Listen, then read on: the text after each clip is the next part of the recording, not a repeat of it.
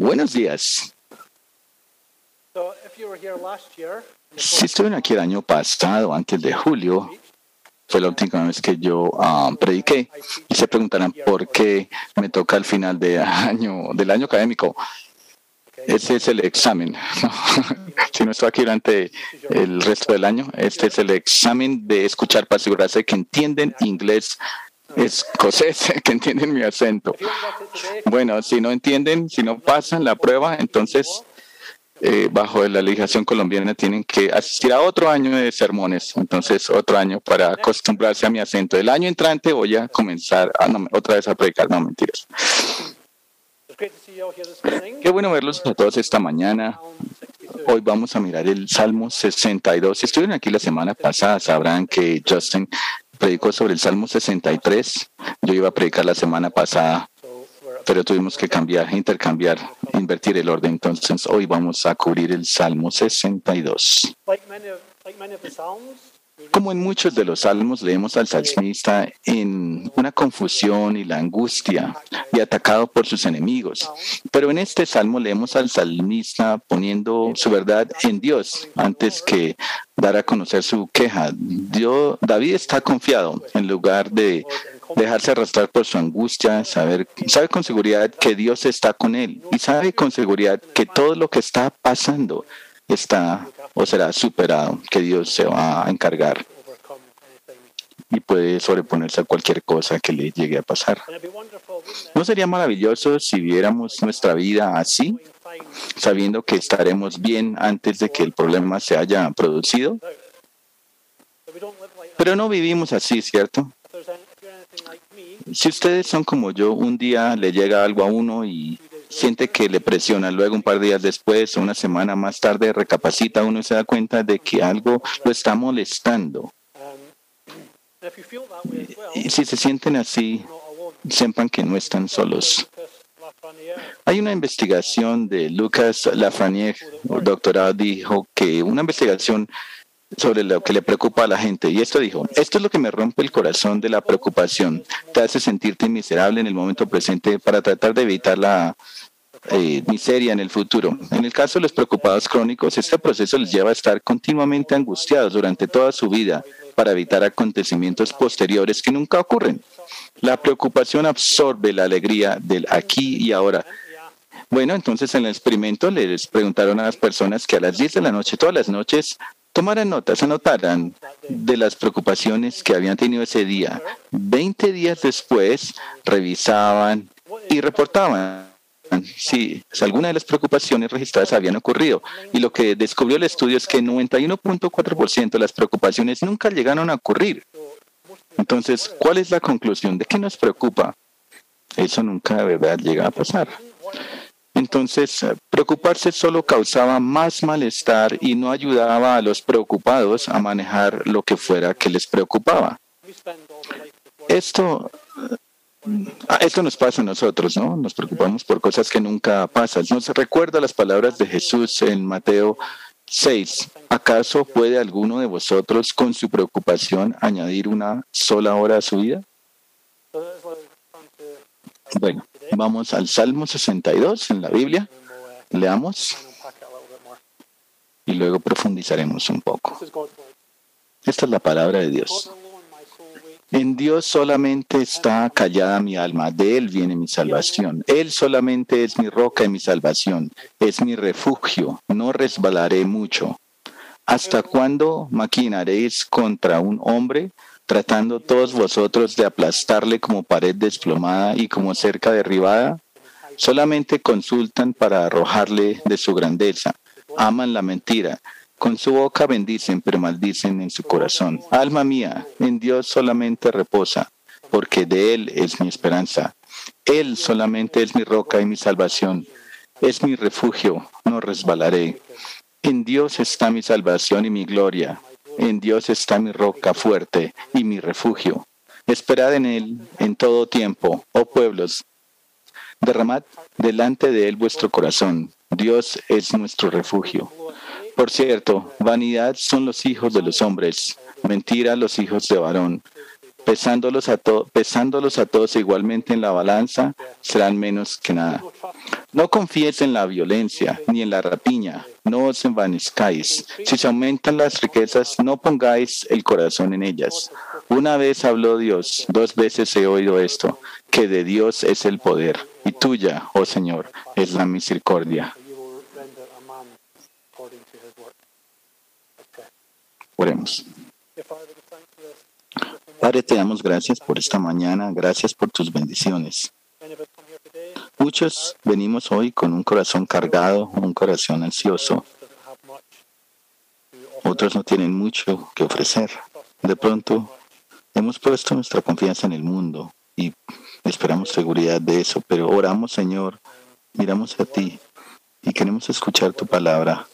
Que tú nos hables, Señor, a través de tu Espíritu Santo y que cambie nuestros corazones y que tú nos confortes, Señor. Esto oramos en el nombre de Cristo Jesús. Amén.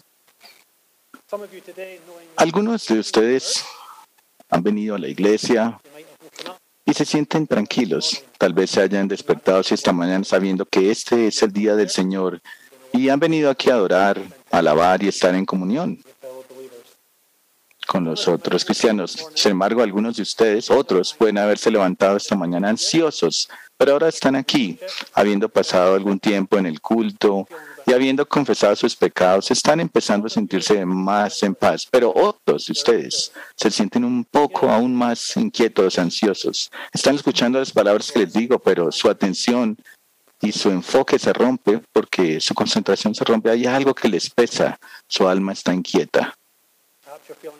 De pronto otros se sienten vacíos. Tal vez la vida les ha quitado todo y se sienten vacíos.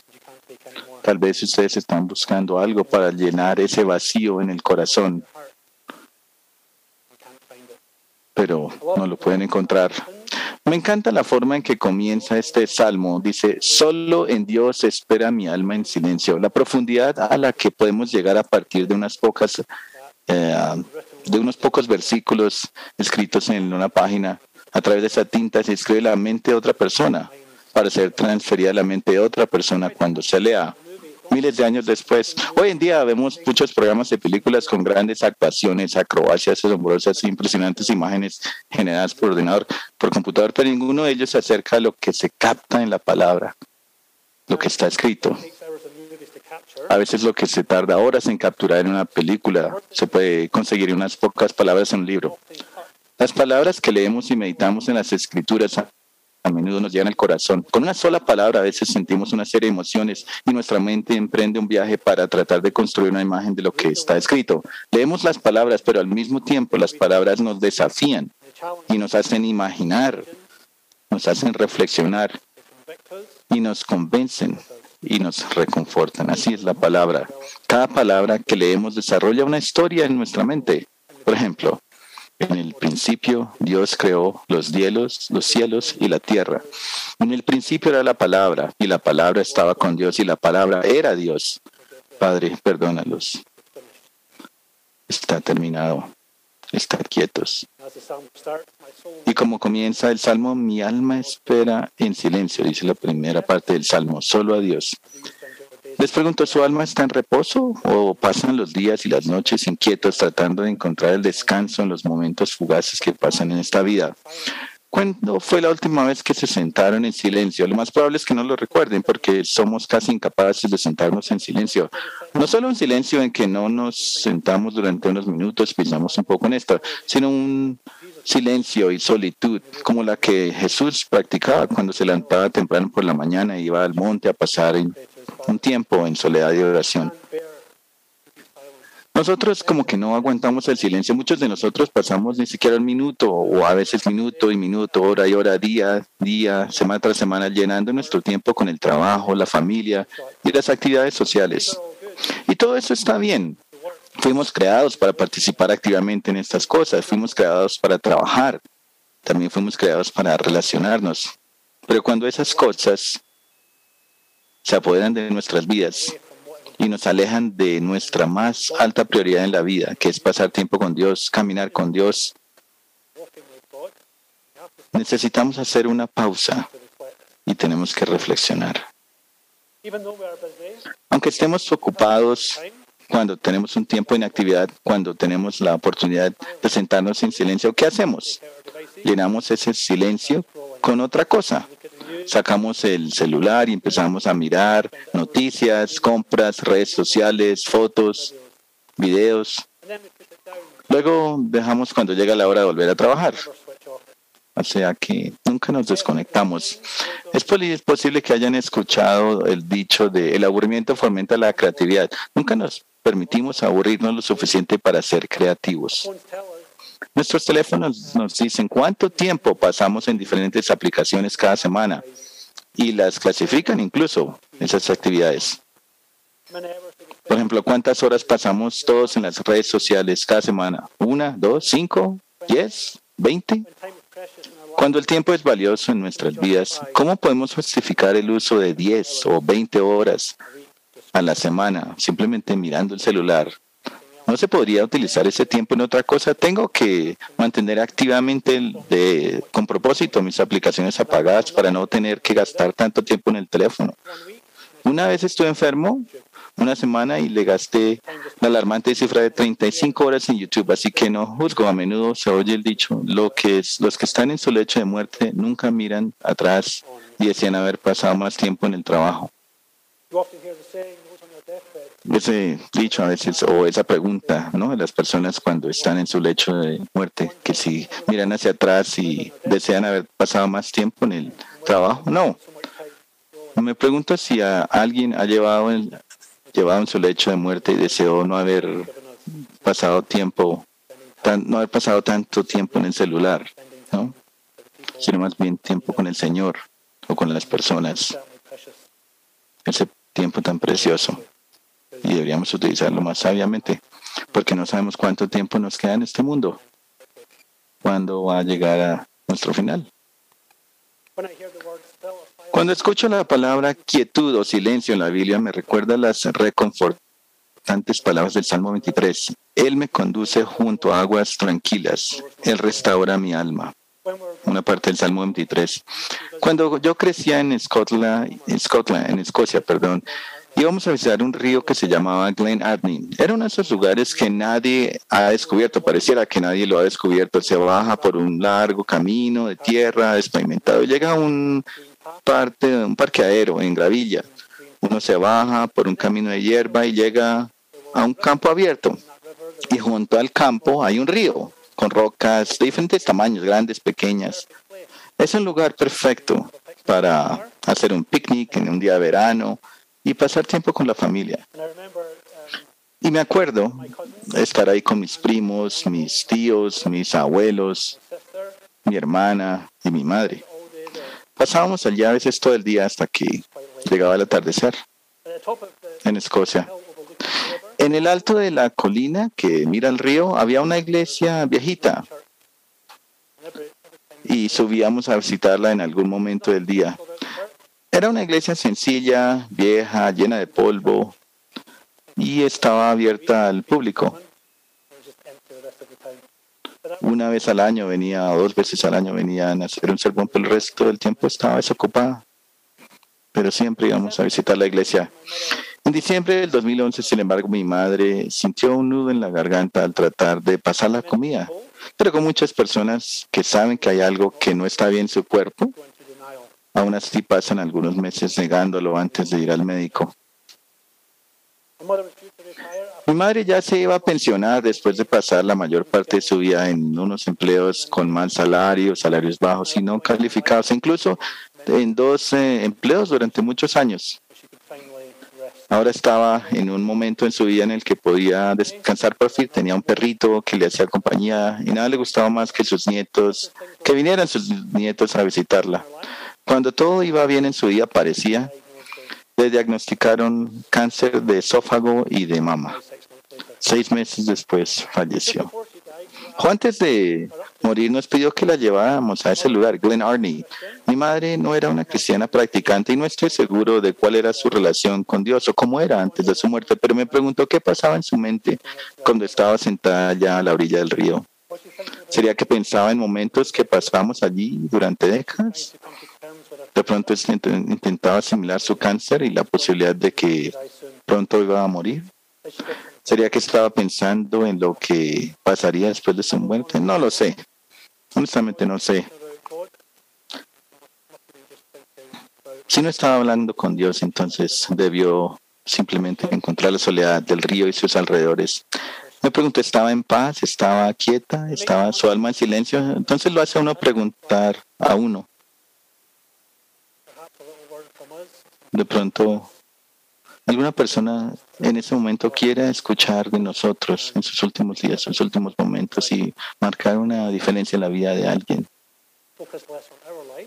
Enfocarnos menos en nuestra propia vida y pasar más tiempo con otras personas y utilizar el tiempo que Dios nos ha dado.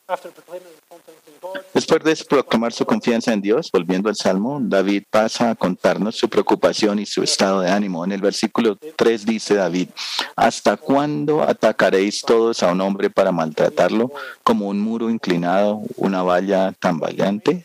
A menudo nos encontramos luchando constantemente contra el fuego. Siempre estamos a la defensiva, esperando constantemente que llegue la siguiente dificultad y ataque, donde esperamos tener suficiente fuerza, recursos y sabiduría para superarla.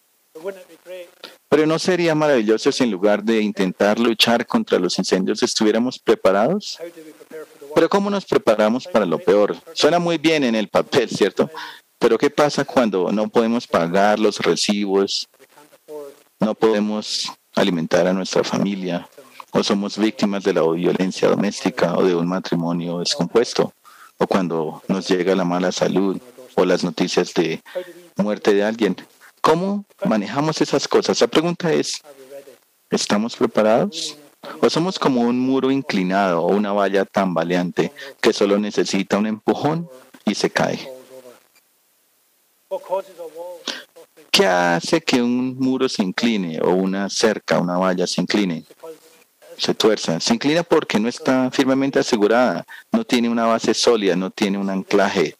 Esto lo vemos en la parábola de la construcción de una casa en Mateo, en el capítulo 7, 24 al 27, dice, sí, pues todo el que oiga estas palabras mías y las ponga en práctica será como un hombre prudente que construyó su casa sobre la roca, y cayó la lluvia y vinieron las inundaciones y los vientos soplaron y golpearon aquella casa, pero no cayó porque estaba fundada sobre roca. Todo el que oiga estas palabras mías y no las ponga en práctica será como un insensato que construyó su casa sobre la arena. Y cayó la lluvia y vinieron las inundaciones y los vientos soplaron y golpearon contra esa casa y cayó y fue grande su caída. La confianza de David está en Dios, solo. Él es su roca y su salvación, su fortaleza. Está tan confiado en Dios que no hay manera de que pueda ser sacudido. Una fortaleza se construye para defenderse de un ataque. No se construyen defensas después de haber sido atacados, sino se construyen en preparación. Dios es nuestra roca y nuestra fortaleza, y en Él ponemos nuestra confianza para poder afrontar cualquier situación. En la vida tenemos que soportar muchas cosas, y muchas de ellas serán tan insoportables que nos preguntaremos si alguna vez las superaremos. Pero no podemos solos, necesitamos a Dios.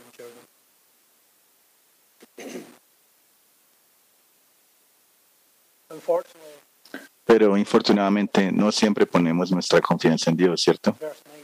En los versículos 9 y 10 David dice, los de baja condición no son más que un soplo, los de alta condición son un engaño.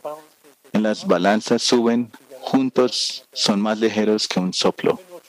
No confíes en la extorsión, no pongas vanas esperanzas en el robo. Si las riquezas aumentan, no pongas tu corazón en ellas. Se refiere a todos, desde los más bajos hasta los más altos. Se refiere a toda la humanidad. Y utiliza la palabra aliento, David, aquí en el Salmo, o un soplo, que significa, puede ser significado algo sin sentido. O como leemos en uno de mis libros favoritos de la Biblia, Eclesiastés, la palabra vanidad. Vanidad de vanidades, dice el predicador. Vanidad de vanidades, todo es vanidad. Pero lo que realmente está diciendo el salmista es esto: no pongas tu confianza y tus esperanzas en las cosas de este mundo. ¿Por qué? Porque las cosas de este mundo solo están aquí por un poco tiempo, como nos dice Santiago 4:14, pero no sabéis lo que os deparará el mañana. ¿Qué es vuestra vida? Porque sois una niebla que aparece por poco tiempo y luego se desvanece. Entonces todo es temporal. Ponemos nuestra confianza en todas las cosas con las que Dios nos ha bendecido, pero a veces nos olvidamos que todas estas bendiciones son temporales. Dios da todas estas cosas maravillosas, pero abusamos de ellas y las usamos por razones equivocadas. A pesar de que las cosas de este mundo son temporales, todavía las buscamos y ponemos nuestra confianza en ellas, esperando que llenen nuestros deseos y el espacio vacío en nuestro corazón que estamos tan desesperados por llenar. Hace muchos años recuerdo haber visto una imagen en línea, creo que fue en internet, como en los 90. Y en la imagen había 4 o 5 carros en una fila. El que estaba al final, había un hombre ahí, el conductor. Y este señor estaba en su carro, estaba medio contento, sí, pero no totalmente. Pero porque miró a la izquierda, al carro que estaba a su izquierda, y el carro que estaba a su izquierda estaba un poquito mejor. Entonces, después de haber estado ya satisfecho con su carro al inicio, no se demoró mucho tiempo hasta que esa satisfacción se borró y comenzó a buscar algo más. El carro al que estaba a la izquierda, él también había un conductor, un señor, y él estaba mirando a la izquierda y estaba otro carro un poquito mejor. Y el que estaba en ese carro estaba a su izquierda, mirando otro carro que estaba un poquito mejor. Quería llegar a ese carro y así estaba la línea hasta que estaba el último. Pero en cada uno estaba sentado un señor, un conductor que quería satisfacer su corazón vacío, teniendo otro carro aún más nuevo.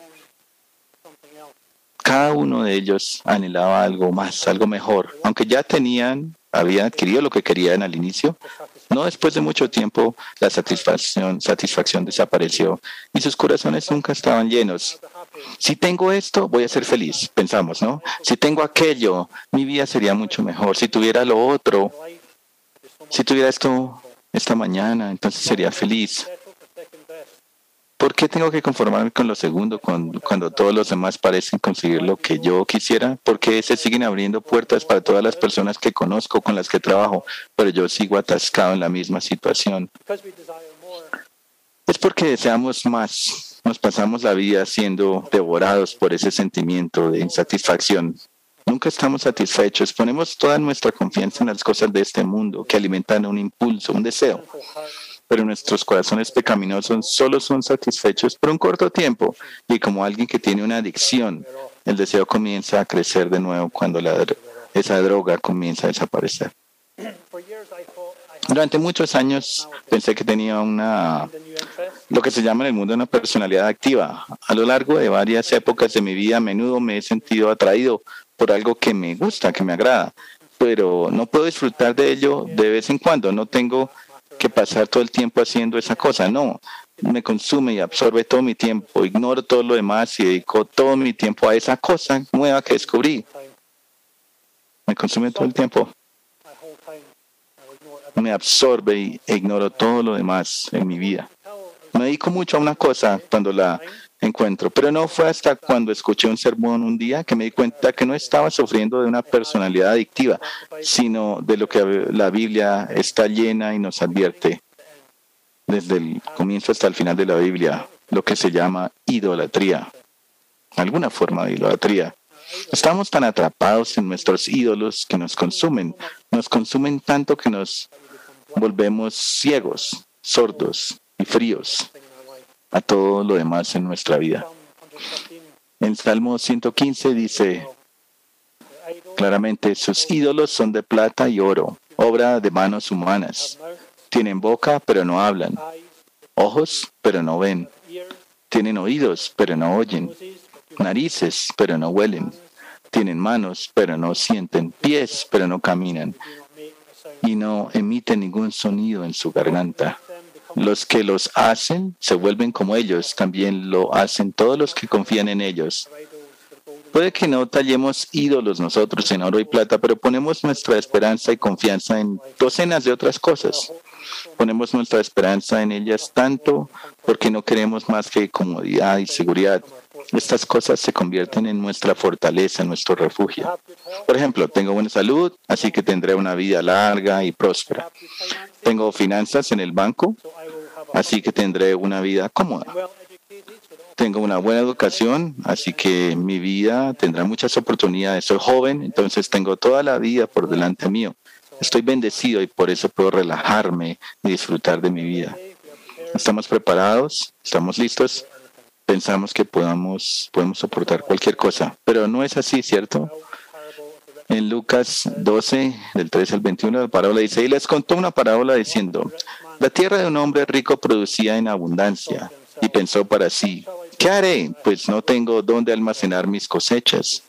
Y dijo, haré esto, derribaré mis graneros y construiré otros más grandes, y allí almacenaré todo mi grano y mis bienes. Y le diré a mi alma, alma, tienes muchos bienes almacenados para muchos años. Relájate, come, bebe y alégrate. Pero Dios le dijo, tonto, esta noche tu alma es requerida de ti, se te pedirá tu alma y las cosas que has preparado, ¿de quién serán? Así es el que acumula tesoros para sí mismo y no es rico para con Dios. Pero tal vez no sea tu caso, ¿cierto? No seamos todos así, tal vez no nos sentamos así en la vida, sino es más bien una lucha constante. En nuestra lucha y ansiedad, ¿qué hacemos? ¿Ponemos nuestra confianza en la gente de este mundo? ¿Recurrimos a algo que nos distraiga? A veces nos dirigimos a algo que amortigüe nuestros sentidos para poder escapar. Nos dirigimos al pecado, buscamos el pecado con la esperanza de que algo mejor nos dé algo de seguridad. Y en esa desesperación de escapar nos volvemos débiles y nos convertimos en un juego para el maligno. Él ve esa debilidad, el enemigo ve nuestra debilidad y flaqueza y no quiere otra cosa que aprovecharse de nuestro estado. Y se aprovecha de nosotros y gana. Va a ganar el enemigo a menos que nuestro fundamento sea seguro. Entonces la ansiedad y la preocupación nos acosan a todos. Robert J. Morgan ilustra el hecho de que en nuestra sociedad no somos muy conscientes de la ansiedad y él dice, preocúpate menos, vive más. Y menciona a Amazon y su lector electrónico que se llama Kindle. Cuando uno resalta una frase, un pasaje en Amazon, Amazon lleva la cuenta de esos resultados, de las oraciones que las personas resaltan.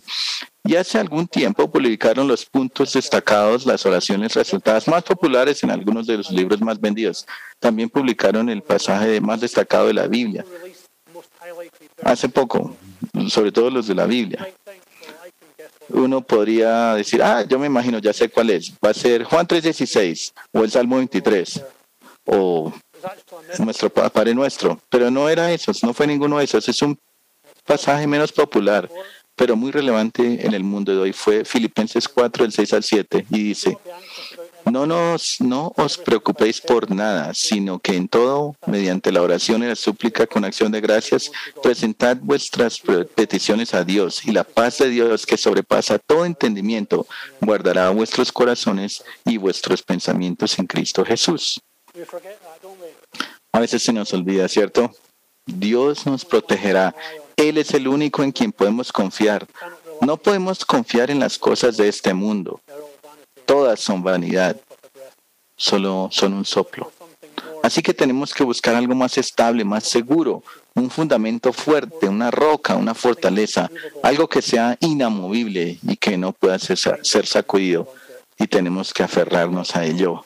Habrán notado que casi la mitad de nuestro salmo de hoy es repetición, se repite. En el versículo 1, solo en Dios espera mi alma, en silencio, de Él viene mi salvación. El 2, solo Él es mi roca y salvación, mi fortaleza, no seré muy sacudido. El 6, solo Él es mi roca y mi salvación, mi fortaleza, no seré sacudido. El 7, en Dios descansa mi salvación y mi gloria, mi roca poderosa, mi refugio es Dios. Versículo 8, confiad en Él en todo momento, oh pueblo. Derramen su corazón ante Él. Dios es un refugio para nosotros.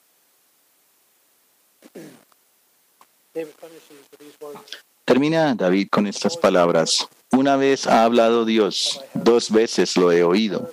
Ese poder pertenece a Dios y que a ti, Señor, te pertenece el amor constante, porque tú le darás al hombre según su trabajo. Dios ha hablado y todo el poder le pertenece. Nuestras vidas pasarán y este mundo también pasará. Y todos estaremos un día ante Dios y daremos cuenta de nuestras vidas. Mi pregunta es, ¿dónde estamos hoy? ¿Dónde estás tú hoy? ¿Estás poniendo tu esperanza en las cosas temporales o estás poniendo tu esperanza en las cosas eternas? No hay futuro en lo temporal.